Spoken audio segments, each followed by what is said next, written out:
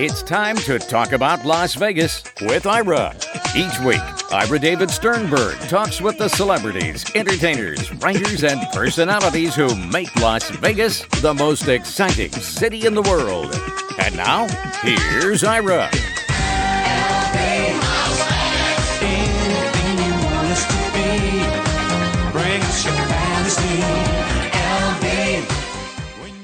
My guest is Athena Pataxil.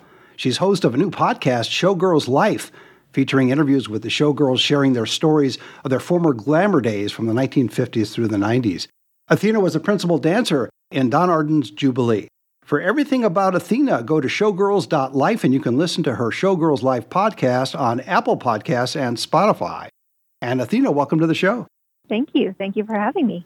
I thought it was an interesting concept, and here you are, you have a background not only in just showgirls, but in dancing, and worked in Moscow. You studied with the Bolshoi Ballet at the age of 16, which is impressive. And then you came to Las Vegas with a contract with the Nevada Ballet Theater, and then you ended up at Bally's, first from the back row, and then you ended up becoming a principal dancer in a couple of years. So tell us a little bit about your history.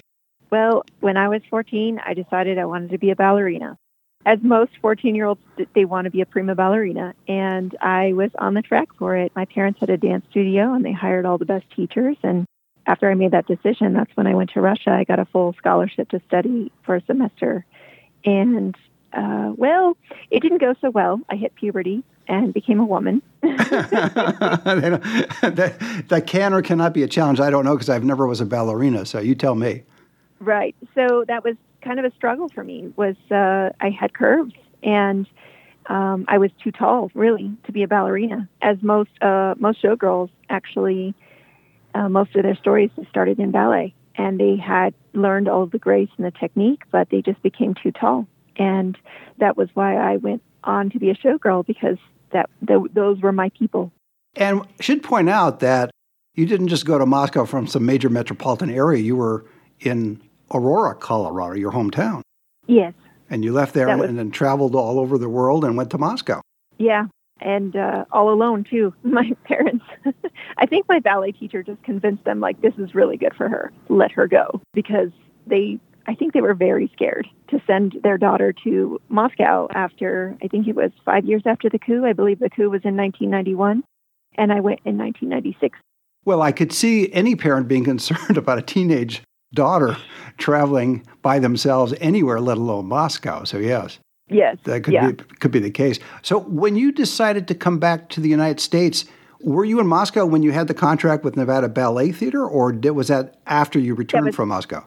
Yeah, that was after. I did one quick show with the Colorado Ballet that following year when I came back, and that was for Western Symphony. They needed 4 extra girls for the Western Symphony Balanchine Ballet. And so they hired me and my friends, and we did that quick run.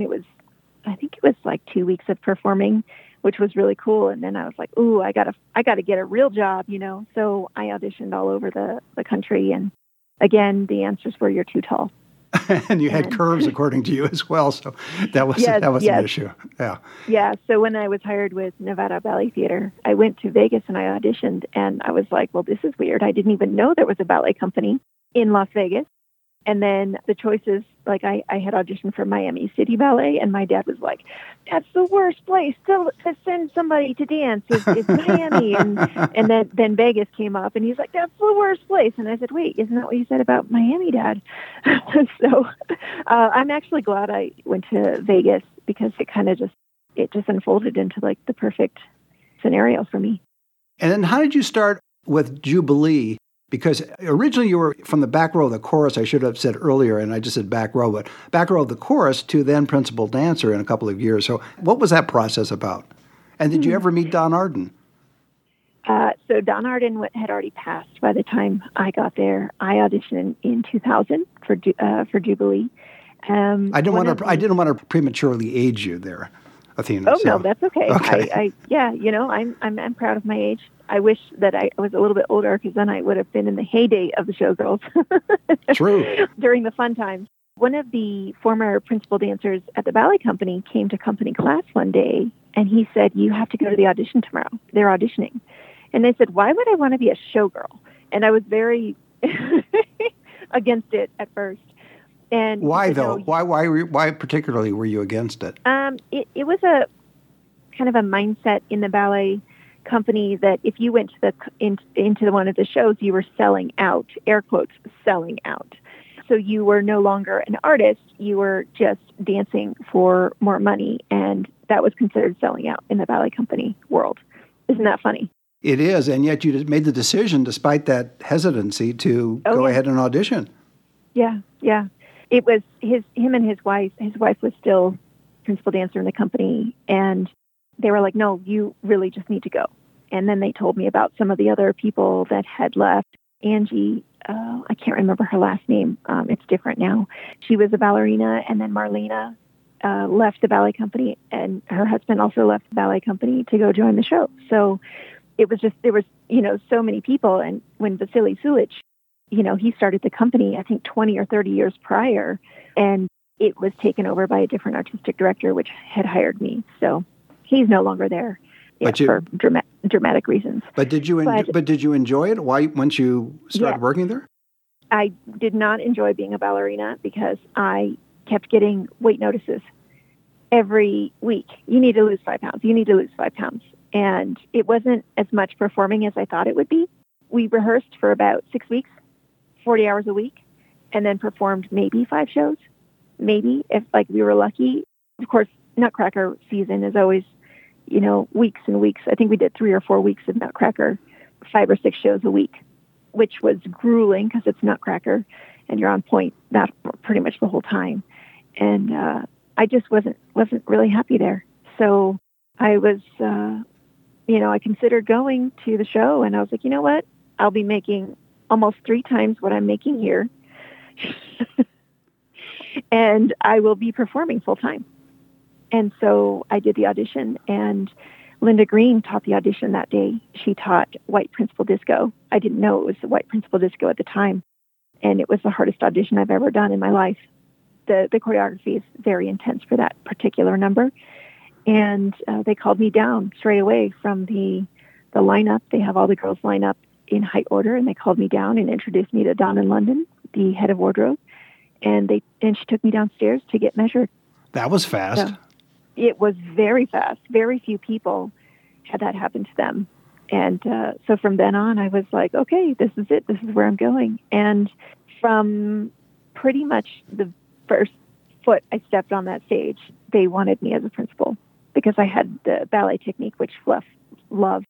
And tell everybody about Fluff, because a lot of people don't know who she is. Fluff Lecault was the company manager, and she was the last of the legends that basically brought the French showgirls to Las Vegas. She was the company manager for a number of Don's showgirl shows. So she knew exactly how, what his vision was, and she carried it through all those years. She was a stickler for detail and a legend at the same time. Absolutely. So I wanted people just to know who she was. When you made that move, though, you said you were under contract to the Nevada Ballet. So did you have to wait for the contract to end in order to work at ballets, or did they buy out the contract, or what happened? The artistic director was my father-in-law. Well, that helps. He just let me out because he knew how miserable I was. Yeah. Okay. Well, that can explain it. Okay. Yeah. So it just worked out. It just worked out perfectly. And then I'll just fill in the rest for our audience. So you retire from the stage at some point, and then you get into visual arts. You're working as a graphic designer here in Las Vegas and in other places as well. And now you're involved with an interesting project, which is something that relates to your former life, Showgirls. And we're going to talk about that in a second. But I was intrigued by the fact that for some reason, Showgirls lately have been back in, not the news per se, but in the consciousness of Las Vegas and elsewhere. So I know, for example, that on September 14th, PBS aired a special, The Showgirl, a Las Vegas Icon. And there's been other tributes to Showgirls. Karen Fetter, for example, has the Showgirl exhibit at the Nevada State Museum. And now here comes Athena Pataxel, who is now decided to do this podcast, which is actually an interesting idea. You're talking to former showgirls and getting their story. Now, why did you decide to start this podcast? So last September, was the Global Bluebell reunion in Paris. And explain to our audience what Global Bluebell Reunion is. One of the original Jubilee cast members, Lindsay Raven, and her husband and son have this website called Showbiz Friends. It's all for professional dancers. It's a social networking site. And they decided to put on a reunion to get all the Bluebell girls together. The Bluebells were a troupe of women internationally known. All over the world, Miss Bluebell was sending her girls, and Dawn Arden's shows used the Bluebell girls all the time. And she trained them up. She made sure they were all classy ladies. And she had very, very strict high standards for her girls, which is why Dawn kept hiring them in all his shows. So Lindsay Raven and her husband decided to put on this amazing reunion in Paris in coordination with the Lido de Paris. And so basically we went to Paris, whoever wanted to go and see their old friends. And we watched the Lido show together. There were a couple of other activities, meet and greets, so we could all connect and meet each other if we haven't ever met before.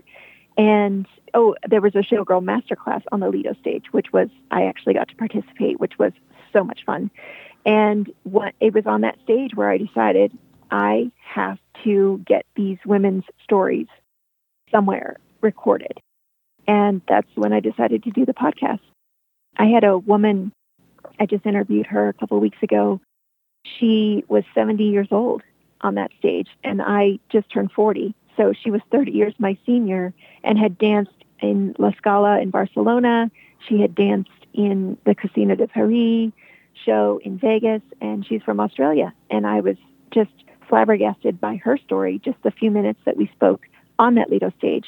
And every single person I met was much older than me, and I wanted to give these women, pay them tribute and have them share their stories because they're not being shared in any other public forum.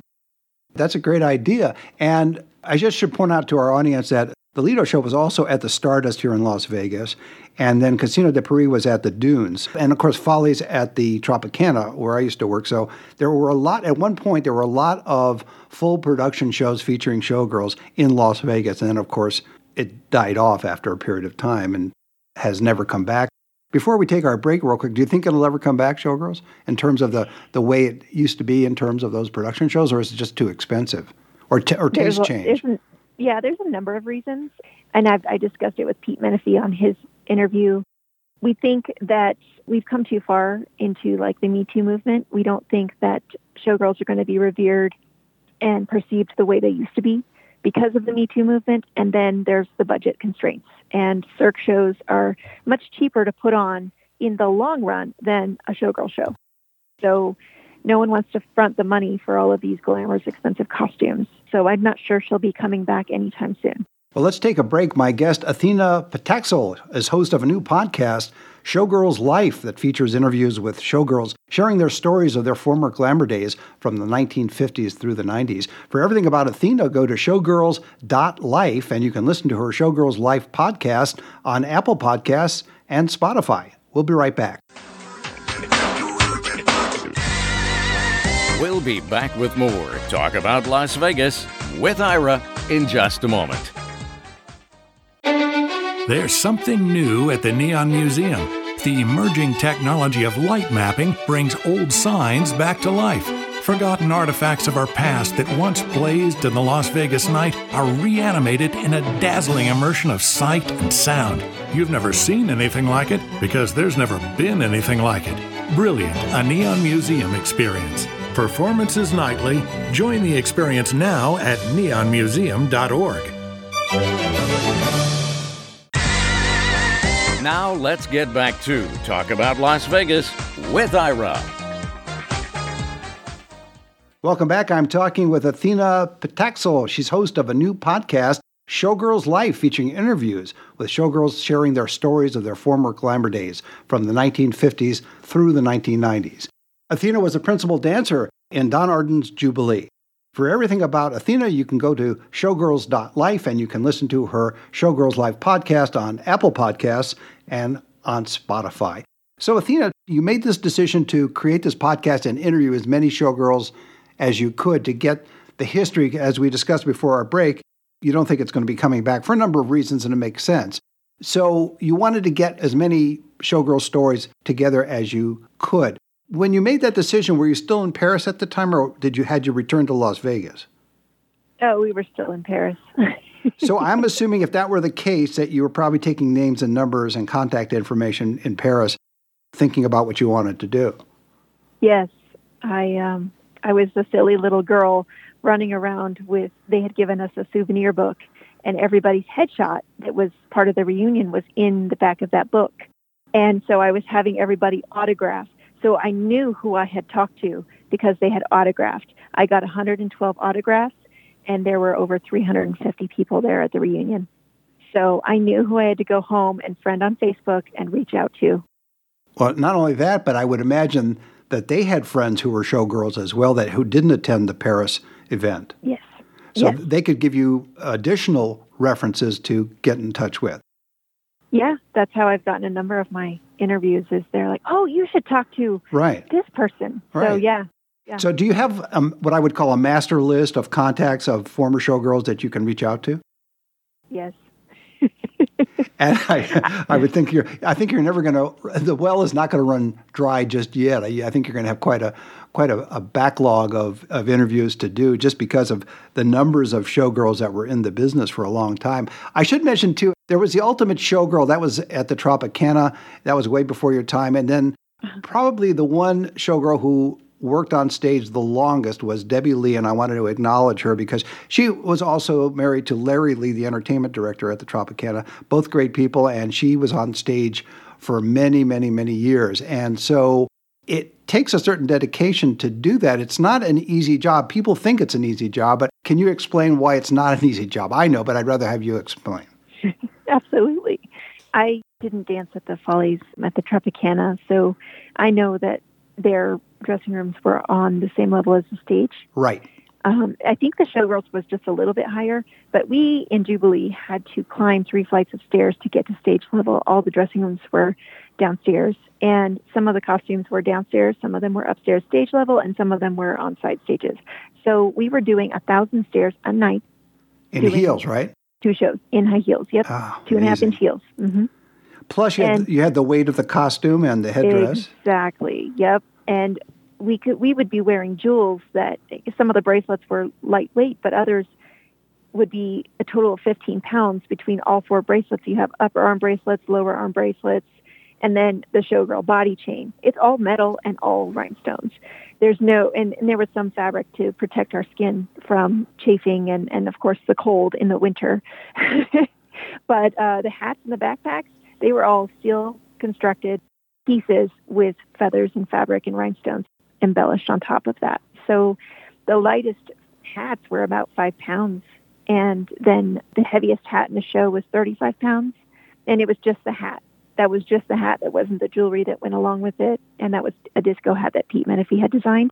And then the heaviest backpack, which literally sits on your shoulders like a backpack, that Bob Mackie designed. It's the big white star. There's probably photos all over the internet of it. That was 35 pounds. And you had to walk sideways like a crab wearing that costume. And yeah, doing stairs in those costumes up and down, to do the big grand finale where all the women are just coming at you and they just keep coming and coming with all these beautiful feathers and costumes, all designed by Bob Mackie. And, we just made our rounds up and down the stairs. There were getaway stairs on the back, and then we would come down the front towards the audience, and then we'd go off stage and go back up the getaway stairs again and have to be walking sideways like a crab. So not only was the stairs and the costumes, but we had to keep ourselves in good physical condition so that to prevent injuries.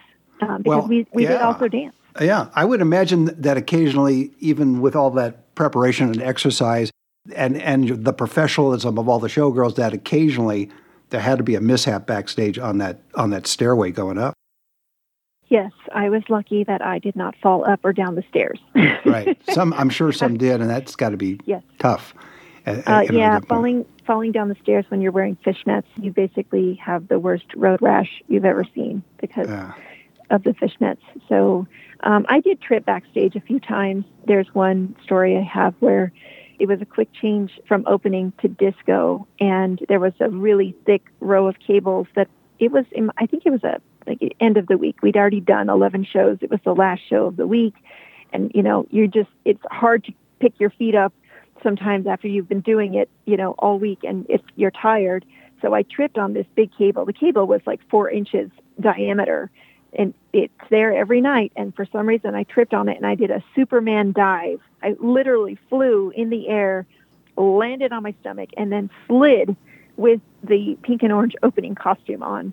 And all I could do was just get up and laugh and keep going because I had a quick change. I would imagine after the show, though, you were in a little bit of pain. I didn't notice any. I mean, I was topless, so I might have gotten a little chafing, but sliding on the floor backstage. But I had a good laugh. I'm pretty skilled at the falling because of my flexibility. And the one thing I learned in all of my years as a dancer is just go with the fall. Don't try to stop it from happening. Just go with it, because you will survive the fall if you just go with it rather than trying to stop it from happening. Right. Either break the fall. Getting in a car accident. Right. Yeah. Or don't resist. Go with it. Yeah. No, that makes perfect sense. So your project is an interesting one because not only, I assume, you're getting in contact with the people you met in Paris and in that book you have and then the master list that you have, but coming back to Las Vegas, there's a ton of people here in Las Vegas that obviously have that similar background. And I'm sure once you talk to a couple of former showgirls here, they told their friends who also were in the business, and you probably get people now calling you or emailing you or contacting you in one way or another to be on your list. Yeah, I had a friend of mine, I did her podcast or her episode a couple of weeks ago, and she posted on her Facebook like, oh my God, I just had so much fun doing this interview. And she shared the link. There's an application on my website to apply so that people can just, reach out to me and say, I want to be on your podcast. So I got Christopher Childers, who is pretty well known in Las Vegas and LA. He danced with Madonna and Paula Abdul, and then he wants to get me Jerry Jackson. So Jerry Jackson was the creator of most of the Folies Bergère renditions. Correct. The reason I say correct because I worked with him, so I know he was. Oh, right. Jerry. Very brilliant guy. Yeah. Yeah. So Christopher, he says he has a call into Jerry to basically tell Jerry, hey, you got to talk to Athena because it's just so much fun and what she's doing is awesome. So now I'm getting more people to, air quotes, do the work for me because it's actually a lot trying to track down people, especially if they're not very tech savvy, to try to do interviews with them. I had a woman who was 75 and she was very hesitant to do the interview because she didn't know what a podcast was in the first place. So I had to explain it to her and then trying to get her to set up her technology. So that is kind of a barrier that we've had to figure out over the last couple months of doing the podcast. Yes, I think you find it easy if someone is resistant to going on Zoom or Skype that you just do it over the phone and that way you've got them either way. Mm-hmm. Because it's easier for them, they're more relaxed and you can do a better show, I think, in some cases where your subject is worrying about the technology of it all. Right. And one of these days I will have a coupler like you do. Yeah, it does help. It does help. Of all the people you've interviewed so far, who's been the most interesting, or are there a couple that have been the most interesting in terms of their story? Oh, every time I do an interview, I'm like, oh, that was the best interview ever. Oh, my goodness. So the most recent one that I've done recently was Christopher Childers, and just hearing his story of how he went from being a showboy to dancing with Madonna and Paula Abdul across, dancing on the Wembley Stadium stage with 80,000 people screaming at him. That was just an honor to talk to someone with that much experience in the industry. Pete Menefee was an amazing conversation. He was one of the first people I interviewed, and it was so much fun to hear his story about, what he remembers working with Don Arden and just the budgets. And we talked a lot about budgets and the costumes. So that was a lot of fun. I have to ask you a profound question. I saved it for towards the end because it may require a couple of minutes of discussion, but where do you put Showgirls in the context of Las Vegas entertainment history? Oh, well, I think that they were the ones that started it. They were the main draw. They were the main draw for people to get to Vegas. That's what they were used for back, as early as, I think it was 58 when the first showgirls came from the Lido de Paris in Paris. And would you say, though, they were equal with some of the headliners of the time, but they were certainly a factor or a force in Las Vegas?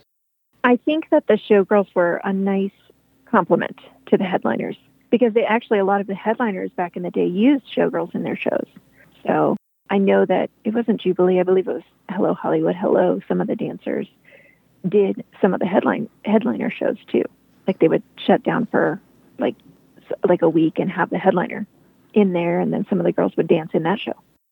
I think also that showgirls have become one of the faces of Las Vegas over the decades as well. What I mean by that, we mentioned about PBS and doing the showgirl, a Las Vegas icon. Mm-hmm. They were icons because not just of the show that they were in, a particular show, but just what they represented, that this was something you really couldn't see anywhere else other than Las Vegas, pretty much. Right. I mean, there are showgirls in Paris, but they're just not the same. It's just not the same. It's so different. And there were showgirls in Cuba in the Batista days, yes. But it became institutionalized, I think, in a way in Las Vegas that was different from Paris or anywhere else. Oh, yeah. I mean, just type in showgirls in Las Vegas and 2020, and it's a Google search. People are searching for the showgirls, and they can't find them. You can't even find them in a souvenir shop anymore. Yeah, it's an era that has passed, but at the same mm-hmm. time, there are people who were in that era that are still alive. And what you're doing, in a sense, in your own way, is chronicling the history, the individual history of these various showgirls. Yes, because like I said, there's no platform.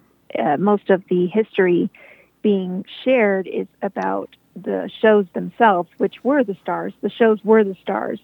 And, the dancers cycled through. Some dancers would be there, like Linda Green was in Jubilee for, I think it was like 23 years from the opening till she retired. But then there were other dancers that only came through for a 6-month contract. So the show stayed the same no matter who came through the show, which was kind of a testament to the longevity of the show. Yes, and their creators, whether it was Don Arden or whoever it was in individual shows. Yeah. Right, exactly right. Yeah.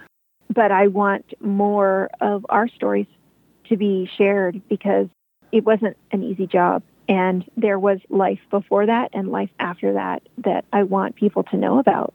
How being a showgirl has shaped us as human beings, and how we've gone forth in the world and share our inner light, whatever, tap into our inner showgirl, however you want to say it.